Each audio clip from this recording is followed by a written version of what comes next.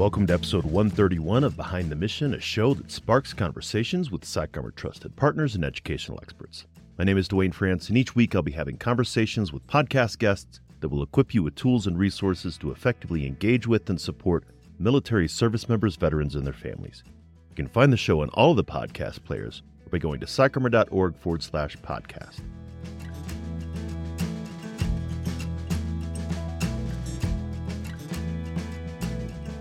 Thanks again for joining us on Behind the Mission. Our work and mission are supported by generous partnerships and sponsors who also believe that education changes lives. Our sponsor this week is the Wounded Warrior Project, who offers direct programs in mental health, career counseling, and long-term rehabilitative care, along with advocacy efforts that improve the lives of millions of warriors and their families. You can find out more about how they support veterans and access their programs at woundedwarriorproject.org. On today's episode, I'm featuring a conversation with Army veteran, wounded warrior, and peer support leader with the Wounded Warrior Project, Keara Torkelson, as we discuss her experiences as a woman veteran and an advocate for wounded warriors in her community and women veterans nationwide. I'd like to take a moment to share something here. Keara was wounded in the Soldier Readiness Processing Center attack that happened at Fort Cavazos in 2009, when a fellow soldier opened fire on a group of soldiers who were preparing for deployment. Keara shares her experience of that day during this conversation, not in graphic detail, but with more specificity that many might have heard, and the content may be disturbing to some. We appreciate Keara's courage in sharing her story publicly and ask that you care for yourself in whatever way is best for you as you listen. You can find out more about Keara by checking out her bio in our show notes. Let's get into my conversation with her and come back afterwards to talk about some of the key points.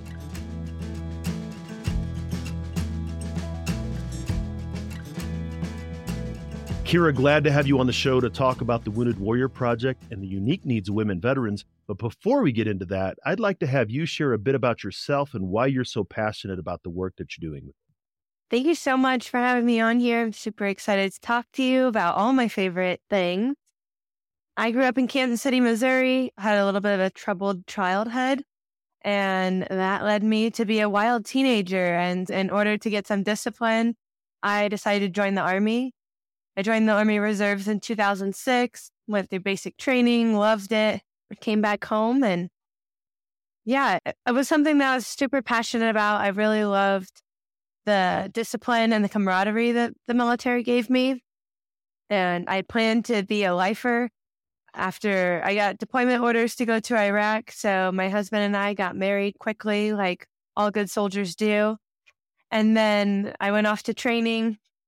And I was planning on enlisting full time after the deployment. I went to California for that NTC training and then Fort Hood.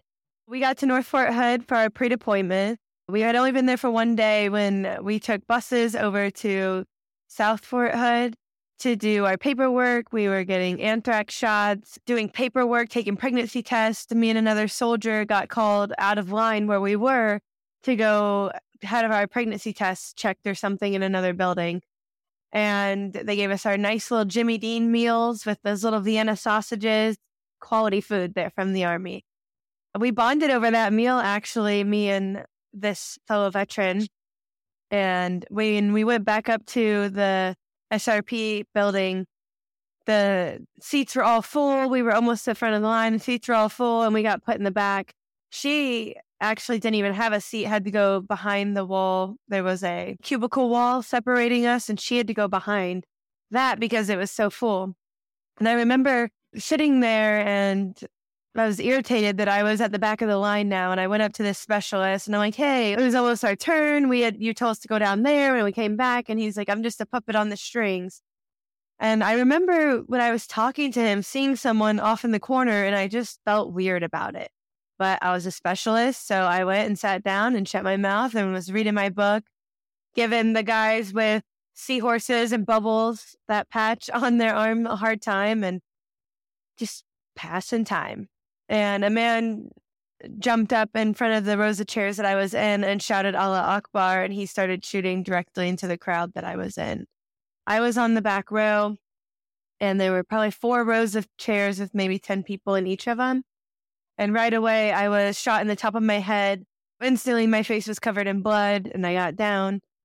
And I was like, okay, I honestly thought it was fake. I thought this was a training, rubber bullets, airsoft. something. I almost stood up and was like, hey, time out. Like, you got me, I'm bleeding. And then I realized it was real.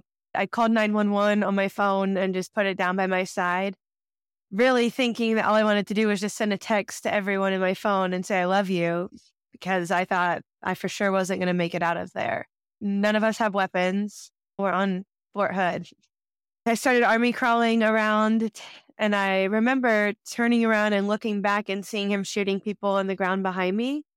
And when I turned back around, a man, which was Captain Gaffney, he was from a unit, was charging the shooter with a chair. And that gave me the ability to get up and run the opposite direction. Once I got over there, people were like, you need to sit down, sit down. And I was like, no, I'm not sitting down. I'm getting out of here. I probably looked terrifying to them with blood all over me. And I found a sergeant of mine, and I grabbed the back of his coattail because I couldn't see over the cubicle walls, but he could. And I just followed which way he was going. And then we eventually ran out the door that the shooter started shooting from. At some point, I grabbed another captain. And I was like, let's go, ma'am. Let's keep running. And we went into the dome that's there at Fort Hood. And that's when I felt the bullet in my back. And I took my jacket off, and another soldier pulled it out. From there, it's just mass chaos. No one is prepared for something like this to happen on a base in the middle of Texas.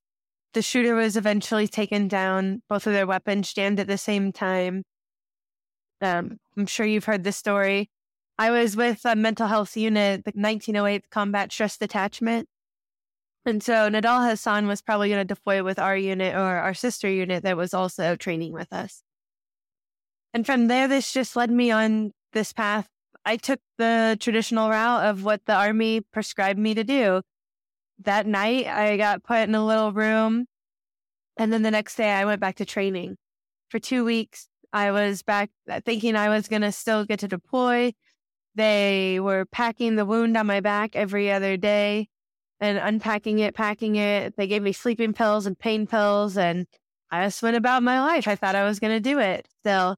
And then they decided that I needed all 4 of my wisdom teeth pulled. And then after that, the sergeant that was escorting me was like, what? You got shot? You should be at the WTU. So she pulled me, or had me pulled. I don't know how that happened. And my unit ended up leaving, and they kept saying I was going to catch up with them. And I didn't end up catching up with them. They did their deployment, and I went on a journey of healing. Going to doctor's appointments every day was basically my job at that point at the WTU. And I suffered from chronic daily headaches and PTSD symptoms, and I was having back spasm issues as well. And I was just taking the pills and doing what they told me to do. And these pills are making me not have a personality. And these pills are making me have migraines, but they're for my headaches. It didn't make sense. So that really kicked off just wanting a more holistic approach to healing. And that's where I'm at now, over a long span of healing journeys. I really appreciate you sharing that story. I get the sense that you've become much more comfortable telling that story over time. And I think it's important for people to hear that story. But I was actually in Afghanistan at that time, and I remember hearing about that. This is 2009, so I was on my first of my 2 deployments to Afghanistan, and I was sitting in my office. I remember hearing about that and saying that we expected that in Afghanistan. We were prepared for that, and we were able to respond to that. But that situation, as you'd mentioned, isn't something that you would expect on a base in pre-deployment processing in the United States. And as challenging as that was for you, then at that point, what you were expecting your future was going to be changed completely. Absolutely. I'm curious how I don't know if you did come to peace or how you might have come to peace to that. That was really hard. So the shooting happened in 2009, and I didn't get medically retired until 2013, but it was a 2-year med board process. And by the time we got to the end of it, I was like, wait, no, I love the military. I want to stay. And they were like, yeah, it's too late. And so it was really hard. At first, it was really dark times for me. I was struggling hard with PTSD and all these medications that were making it worse or sometimes making it better. And then not having that community anymore and just really feeling left without a purpose. And really, that's where Wounded Warrior Project came into play for me. I joined Wounded Warrior Project in 2010, and it started with, I got a backpack at the WTU in Fort Riley, Kansas, and had shorts and underwear, and I didn't need those things like people probably need them overseas when they get them, but it was still nice to have. And then to be brought into that community and go out with other veterans and feel that sense of purpose, or just feel that sense of camaraderie again, really. The purpose didn't come till later when I could give back and live the Wounded Warrior Project logo. Yeah. And I think one of the things, and one of the things that I'm interested to hear about in your personal story is the unique needs of women veterans. And you become a recognized leader in the Wounded Warrior Project effort to support women veterans. Even hearing your story, the fellow veteran that she was behind the cubicle, she ended up not serving with you. You ran into another captain, grabbed her out. The sergeant who stepped up for you, even in that short period of time at Fort Hood, you obviously had some connections with other women service members. Why do you feel it's important for women veterans to be vocal about their experience and their needs? Well, absolutely. And Dana and I are still friends today. She has an incredible story. The female that was behind me that we bonded that day, I talk to her almost every day. She's the godmother of my child, and I love her to death. And going through that together and then being able to heal together was amazing. And so women are so often overlooked in the military. I have Purple Heart plates on my car, and we get out of the car and people will thank my husband for his service. And he tells them, no, it was actually her. He never served in that capacity. So it's not something people think about right away. And I think it's important to be proud of our service and proud of what we did and talk about it. And you hear that. We hear that often. I had the opportunity to my entire military career to serve with, to be a supervisor of, and to serve under women veterans. Actually, Captain Mary Ricks was my commander at that deployment in 2009. And so I recognize the value and the need. But I think that story that you just told about, no matter what, you have all of the experiences and the external indicators of being a service member, but still people are questioning your service. Yeah, that happens. I could tell you all sorts of stories, but I've had another fellow veteran say, I told him that I was part of a Purple Heart chapter in Kansas City, and he said, oh, that's so nice of them to let you be in the auxiliary.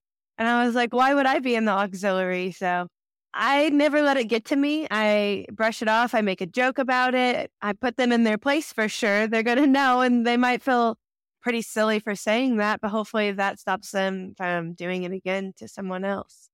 But I'm curious, in your role as a mentor, supporting other women veterans that may not feel as strongly about using their voice, that you're able to support them in telling their story. Absolutely. I love leading the peer support group here in Kansas City.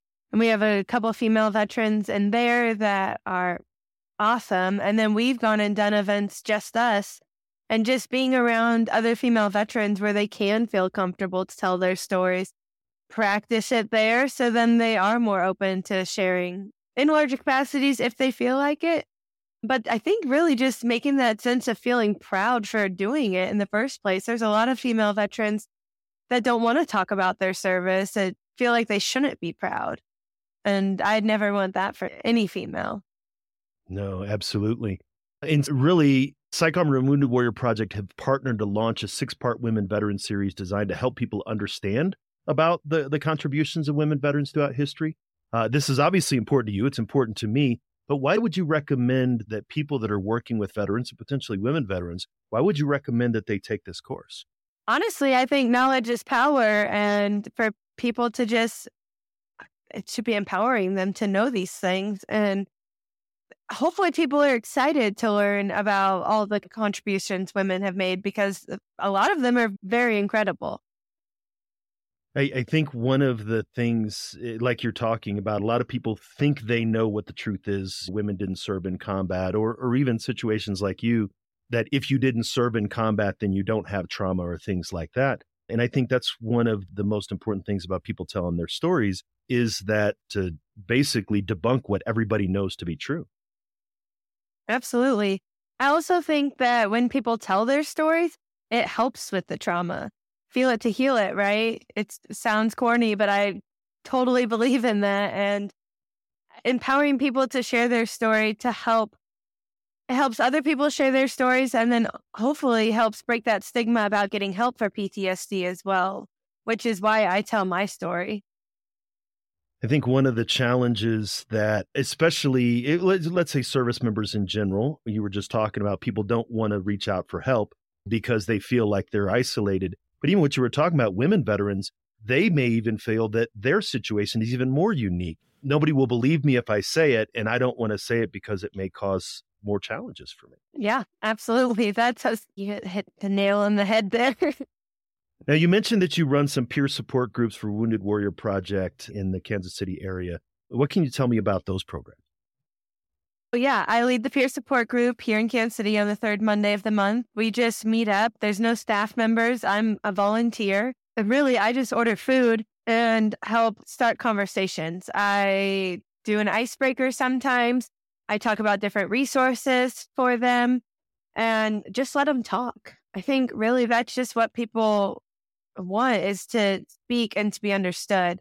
And when you're amongst other veterans, it's really easy once you get to start talking to feel understood and heard. And that's so powerful. Wounded Warrior Project supports post 9/11 veterans, but obviously post 9/11 veterans are a very broad group. Again, I think when you joined the military, I had already been in for 12s. I joined in 92. And so there's a number of veterans, I would imagine, that come to the groups, younger veterans in maybe their mid-20s, all the way up to older veterans like me that are probably approaching 50 and beyond. There absolutely is. And it's still, since we have that core thing in common, it doesn't seem to matter our ages. You can see sometimes, Jim's over here and he's, okay, you guys are starting to talk about some hippy dippy bullshit, or you can tell a little bit, but we all have that common interest and that common service that we did. And it seems to work, but we do have people from all ages. I also am a warrior leader in Kansas City, so I can help lead events. This Friday, we're doing a Royals game for an alumni and a guest. And those are a lot harder to get veterans to connect with because you're watching baseball and we might be all over the place, but I'll still try to engage and get people talking. Yeah, I think that's great. Wounded Warrior Project has done a lot of work to support, as we're talking about, the mental health and wellness of service members and veterans, post 9/11 veterans particularly. You mentioned a little bit about how Wounded Warrior Project helped you specifically. There's a lot of different organizations you can be involved with. You're involved with a number of them. You just said the Order of the Purple Heart. But why Wounded Warrior Project in particular is something that you've really remained engaged with? That is a great question, because I have been with Wounded Warrior Project since 2010. That's coming up on 13 years now. And I think just seriously, living the logo has been huge for me. Just when I started going to events, just getting out of the house and going was huge for me. And then I was able to keep going and giving back. And then I was being carried. And at some point, it switched and I was able to help carry. And still, sometimes those roles still reverse, they're ever revolving. We sometimes need a helping hand. And Wounded Warrior Project really gave that to me. They gave me a sense of empowerment, which was really huge too. I think that's a key part. Like, you can give veterans all the things, you can give them new cars and houses and everything. But if you don't empower them to want to do that on their own or build something for themselves, take charge of their healing, take charge of their life, then you're just giving them stuff. And that's not going to fill them up. So the empowerment was really huge. And then the purpose to serve again, because I am unemployable per the VA. I get these headaches and I don't know when they're going to take me out. But Wounded Warrior Project gives me that opportunity to be able to serve my fellow veterans.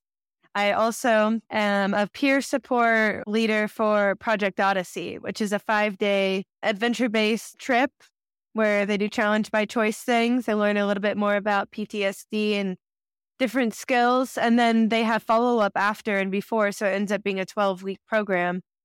I just did that a couple weeks ago, and I'll be going on an all-female one in September. And it's just going to be so cool to be on that side and help to empower these women by modeling what Wounded Warrior Project gave to me, honestly. Yeah, no, I think that's amazing. And I really appreciate, obviously, your service. For many of us, maybe the service didn't end the way that we wanted, but it ended the way that it ended. And so I appreciate your willingness, not just to serve then, but also to continue to tell your story. If folks wanted to find out more about maybe the work that you're doing in Kansas City, maybe they're in the area, or maybe they want to hear more about that stuff, how could they do that? I'm always on social media, Instagram, Facebook. It's a great way to reach out to me, to speak to me. The Resource Center with Wounded Warrior Project is always great as well. They can direct you to all sorts of resources.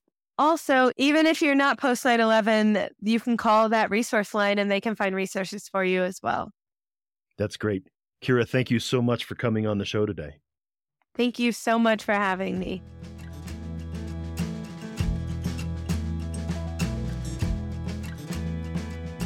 Once again, we would like to thank this week's sponsor, Wounded Warrior Project, which offers direct programs in mental health, career counseling, and long-term rehabilitative care, along with advocacy efforts that improve the lives of millions of warriors and their families. Find out more about how they support veterans and access their programs at woundedwarriorproject.org. As I mentioned in the beginning, I applaud and appreciate Keara's courage in sharing her story about what happened in 2009. If you were serving at the time, you most certainly heard about it. As I mentioned during the conversation, I was serving as the acting first sergeant for my unit in Afghanistan at the time, and I heard about it. It was inconceivable at the time and is still shocking now. For a bit of context for those who haven't served, the pre-deployment processing days before and after deployment were dreaded, but only because of the boredom, futility, frustration, even the militariness of it all. Not because it was a place of danger, but because it was a place where literally nothing happened, except on that day in 2009. This is an example of how the military is an inherently dangerous occupation, and that danger doesn't always have to do with being in combat. I've lost more soldiers that I've served with to illness, suicide, and accidents, both on duty and off, than I have during combat operations. According to the Defense Casualty Analysis System, the total number of U.S. active duty military deaths in 1980 was 2,392. The total number of active duty military deaths in 2010, 1,485. There was no war in 1980. In 2010, the U.S. was at war in two different theaters of operation, and 2009 and 2010 was the height of the conflict in Afghanistan. But only 456 of those 1,485 deaths in 2010 were as a result of hostile action. Almost an equal number was a result of accidents. 238 were the result of illness, and 289 service members died by suicide in 2010.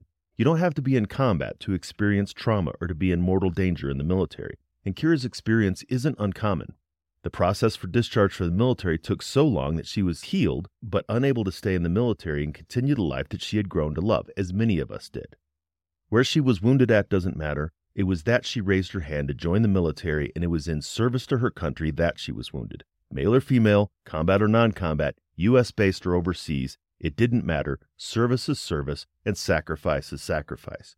So I hope you'll join me in appreciating Keara for her sacrifice, and give other soldiers the benefit of the doubt when they indicate that they were wounded or disabled as a result of their service, but were never deployed to a combat zone. The other point that I'd like to make is something that Keara said towards the end of our conversation, where she was referring to the need to empower veterans to do things on their own, build something for themselves, take charge of their healing. We shouldn't just support veterans by giving them things. Sure, if they need resources to level the playing field, if there's a legitimate need that they have that can be met, then veterans should have access to those things, just as anyone should. But Keara's point of giving veterans fish rather than helping them fish on their own is a way of disempowering veterans. That's not to say that veterans should have more obstacles in the way to make their post-military life more fulfilling. Trust me, veterans are more than capable of doing things the hard way on their own. If you gave a veteran a task to get from point A to point B and a choice of two routes to take, one, a short, easy walk across a flat field, and the other, one of the longest and most gnarly obstacle courses ever developed, about half the time, the veteran will choose the long and difficult path, and most of the rest of them will think hard about doing it. So by empowering veterans to manage their own lives, giving them what they need to succeed instead of giving them what we think they want to make their life easy is not helping veterans. It can be, in the long run, even harmful to them. Hopefully you heard that message loud and clear from someone who knows what she's talking about and has the experience to back it up. So I hope you appreciated my conversation with Keara. If you did, we'd appreciate hearing from you. So if you do have some feedback, let us know. Drop a review in your podcast player of choice or send us an email at info@psycharmor.org. We're always glad to hear from listeners, both feedback on the show and suggestions for future guests.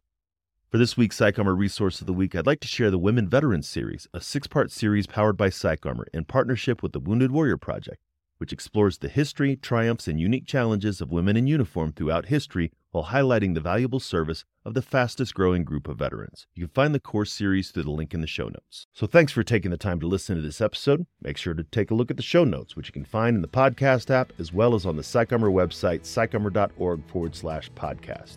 While you're there, you can find hundreds of online training videos delivered by nationally recognized subject matter experts who are committed to educating the civilian community about military culture.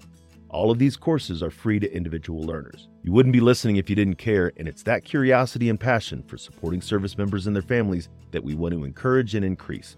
Come back each week for another conversation, and make sure to engage with Psych Armor on social media to let us know what you thought about the show. I'd like to express special thanks to Operation Encore and Navy Seahawk pilot Jerry Maniscalco for our theme song, Don't Kill the Messenger. This show was produced by Headspace and Timing, and all rights to the show remain reserved by Psych Armor. Much appreciation to the team at Psych Armor that makes the show happen. Carol Turner, Vice President of Strategic Communications, who keeps me on track and is an outstanding guest coordinator. Support and transcripts by Emma Atherall. Feel free to share the show. In fact, we request that you do, but make sure to let folks know where you heard it. Join us next time for another great episode, and until then, stay aware, get educated, and be well.